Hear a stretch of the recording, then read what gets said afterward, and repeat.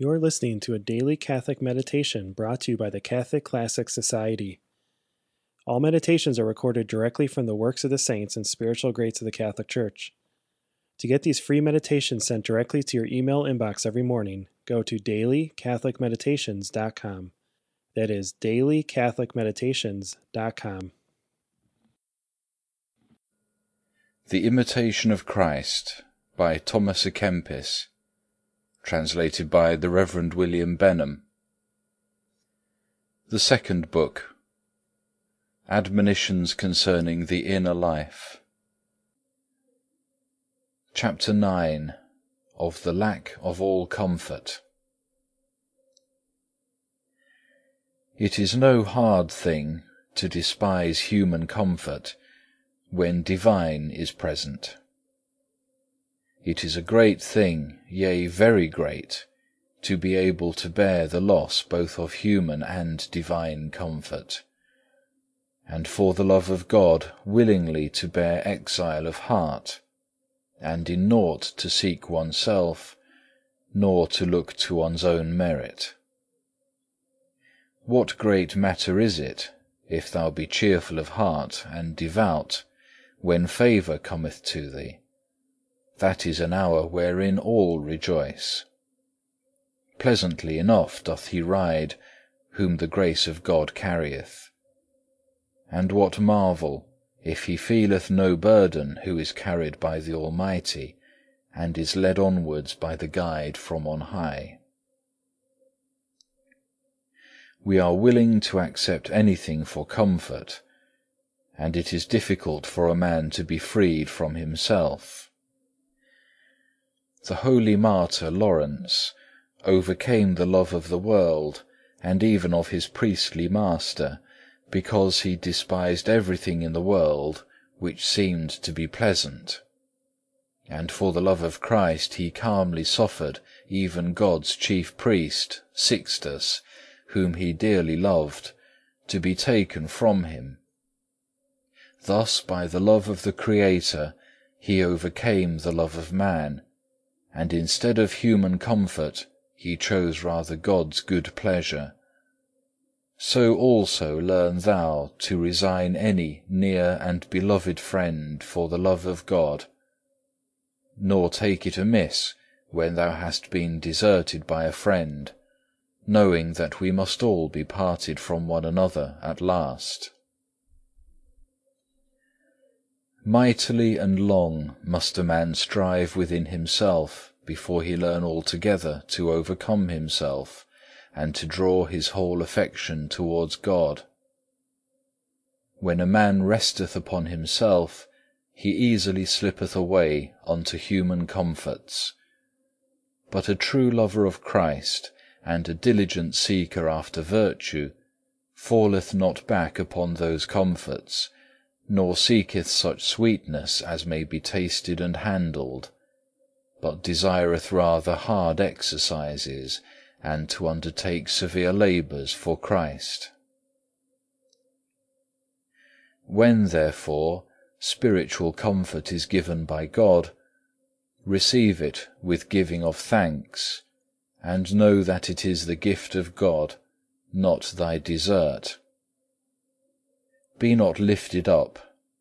Rejoice not overmuch, nor foolishly presume, but rather be more humble for the gift, more wary and more careful in all thy doings. For that hour will pass away, and temptation will follow. When comfort is taken from thee, do not straightway despair, but wait for the heavenly visitation with humility and patience, for God is able to give thee back greater favour and consolation. This is not new nor strange to those who have made trial of the way of God, for with the great saints and the ancient prophets there was often this manner of change. Wherefore one said, when the favour of God was present with him, I said in my prosperity, I shall never be moved. Psalm 30, verse 6. But he goeth on to say what he felt within himself when the favour departed, Thou didst turn thy face from me, and I was troubled. In spite whereof he in no wise despaireth, but the more instantly entreateth God, and saith, Unto thee, O Lord, will I cry, and will pray unto God. And then he receiveth the fruit of his prayer, and testifieth how he hath been heard, saying, The Lord heard me, and had mercy upon me. The Lord was my helper. But wherein? Thou hast turned my heaviness into joy. Thou hast put off my sackcloth, and girded me with gladness. If it was thus with the great saints, we who are poor and needy ought not to despair if we are sometimes in the warmth, and sometimes in the cold. For the Spirit cometh and goeth according to the good pleasure of his will. Wherefore holy Job saith, Thou dost visit him in the morning, and suddenly thou dost prove him. Job 7, verse 18.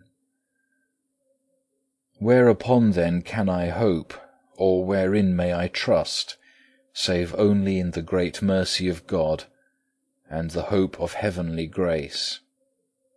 For whether good men are with me, godly brethren, or faithful friends, whether holy books or beautiful discourses, whether sweet hymns and songs, all these help but little, and have but little savour when I am deserted by God's favour and left to mine own poverty. There is no better remedy then than patience and denial of self, and an abiding in the will of God. I have never found any man so religious and godly, but that he felt sometimes a withdrawal of the divine favour, and lack of fervour. No saint was ever so filled with rapture, so enlightened, but that sooner or later he was tempted. For he is not worthy of the great vision of God, who for God's sake hath not been exercised by some temptation.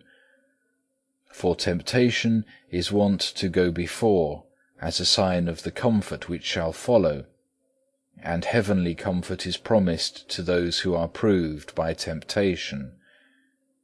As it is written, To him that overcometh I give to eat of the tree of life. Revelation 2, verse 7. Divine comfort is given that a man may be stronger to bear adversities. And temptation followeth, lest he be lifted up because of the benefit. The devil sleepeth not, thy flesh is not yet dead. Therefore cease thou not to make thyself ready unto the battle, for enemies stand on thy right hand and on thy left, and they are never at rest. Thank you for listening to today's meditation. If you enjoyed this meditation and would like a reminder to pray these every day, subscribe for free at dailycatholicmeditations.com.